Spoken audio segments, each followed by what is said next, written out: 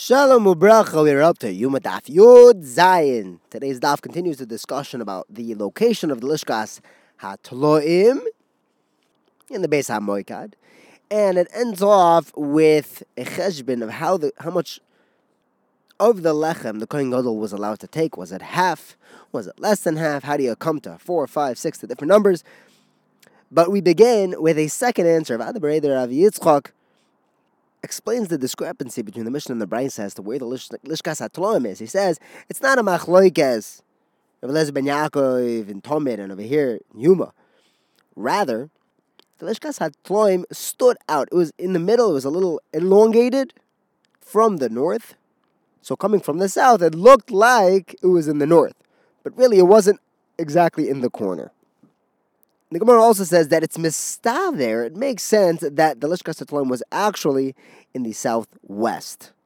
When you're coming from the north, it looks like it sticks out to the south. When you're coming from the south, it looks like it's sticking out to the north. But it makes sense that it's in the southwest. Because we had a question about where the Lishka of the base of the Lechem HaPanim was in the Beis HaMoikad. It was another one of these 4 compartments in this chamber. And we said that the reason why we have 2 seemingly different locations for the Lechem HaPanim room was because it depends how you are measuring the Beis HaMoikad. If you're going clockwise or counterclockwise, it's going to come out, it's going to seem like the Lechem HaPanim, that room moved. Now, either way, the Lishkas HaTloim was next to the Lishkas Lechem HaPanim. So you have to say that it was in, the Lishkas HaTloim was in the southwest, a little off of the wall, not exactly in the corner, because if it's in the northwest, then even if you're going counterclockwise around and enumerating the different rooms, then the Lechem HaPanim room should have come out in the southwest. And here's another raya that the Lishkas Beis HaTloim was in the southwest. What's the havamina that we should be measuring the room going to the left? We know that every turn that you take should go to the right. That halacha, the Gemara answers, is during the avodah. When you're doing an avodah, turn to the right. But stam, if you're making cheshbonos, you could go whatever direction you want. Now, we also learned that the Kohen Gadol was allowed to be makar of whatever carbon he wanted, and he was allowed to take whatever chelek he wanted. How did this work out exactly? Well, the Kohen Gadol would show up. He would say, okay, I want to bring this oila, I want to bring this mincha. Okay, and how would he take a chelak? He would say, I want to eat this chatos, and I want to eat this asham. And in fact, on Shavuos, when we brought the shtei alechem, he would get a full challah. He would get one of the challahs. From the lechem hapanim, he would take either 4 or 5. Rebbe says, but the lechem hapanim, he would always take 5. Because Rebbe holds he would take exactly half. Now we have to figure out how 5 is half of the lechem hapanim. Now the Gemara says that we have a problem with this, right? So far we have, the Kohen Gadol would take one of the shtei lechem, 4 or 5 of the lechem hapanim, and then finally Rebbe says he would always take 5. Now, who says this brayso? If it's Rebbe, then taking one of the 2 shtei lechem makes sense. He says you always take 50%. He takes half. Okay. Now, when you get to the middle of the brayso, it says you take 4 or 5.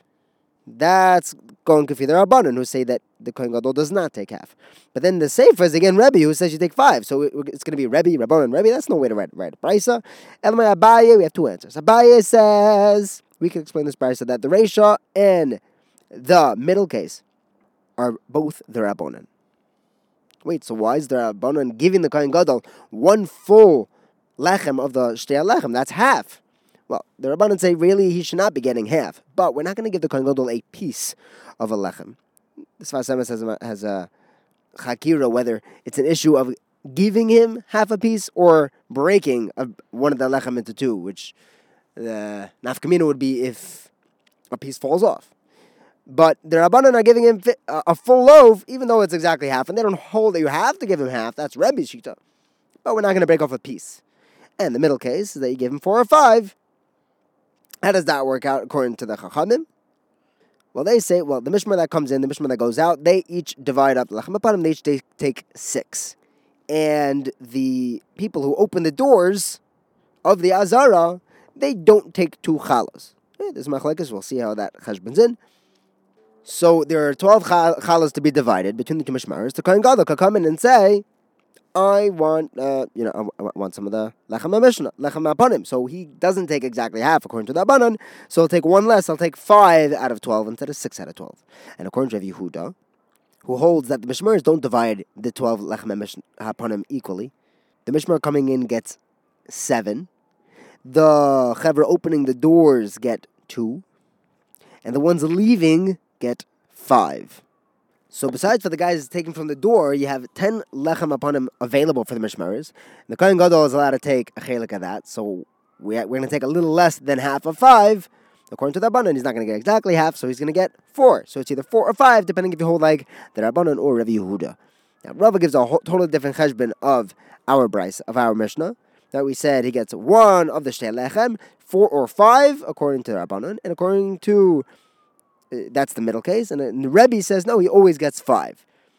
Rava says really the entire brisa is kefi Rebbe, that you get exactly half. The Kohen Gadol takes exactly half, and Rebbe holds like Rebbe Yehuda that the people opening the doors to the Azara get 2 of the lechem haponim.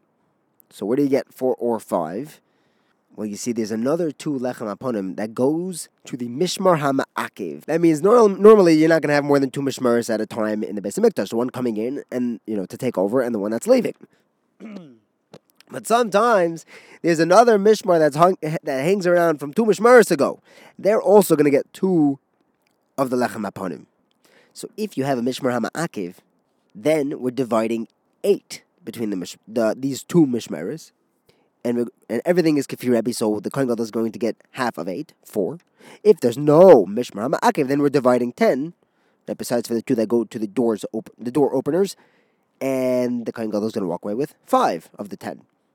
The Gemara ends up with a kasha though, because kefi this, if the whole Mishnah is all Rebbe, why does the last case of the Mishnah pop up and say, oh, Rebbe holds that the Kohen Gadol always gets 5 of the lechem aponim? If everything until now is Rebbe, then we shouldn't need to explicitly call out Rebbe in the last case, and that's Taka Akasha. Thank you for learning with me. Have a wonderful day.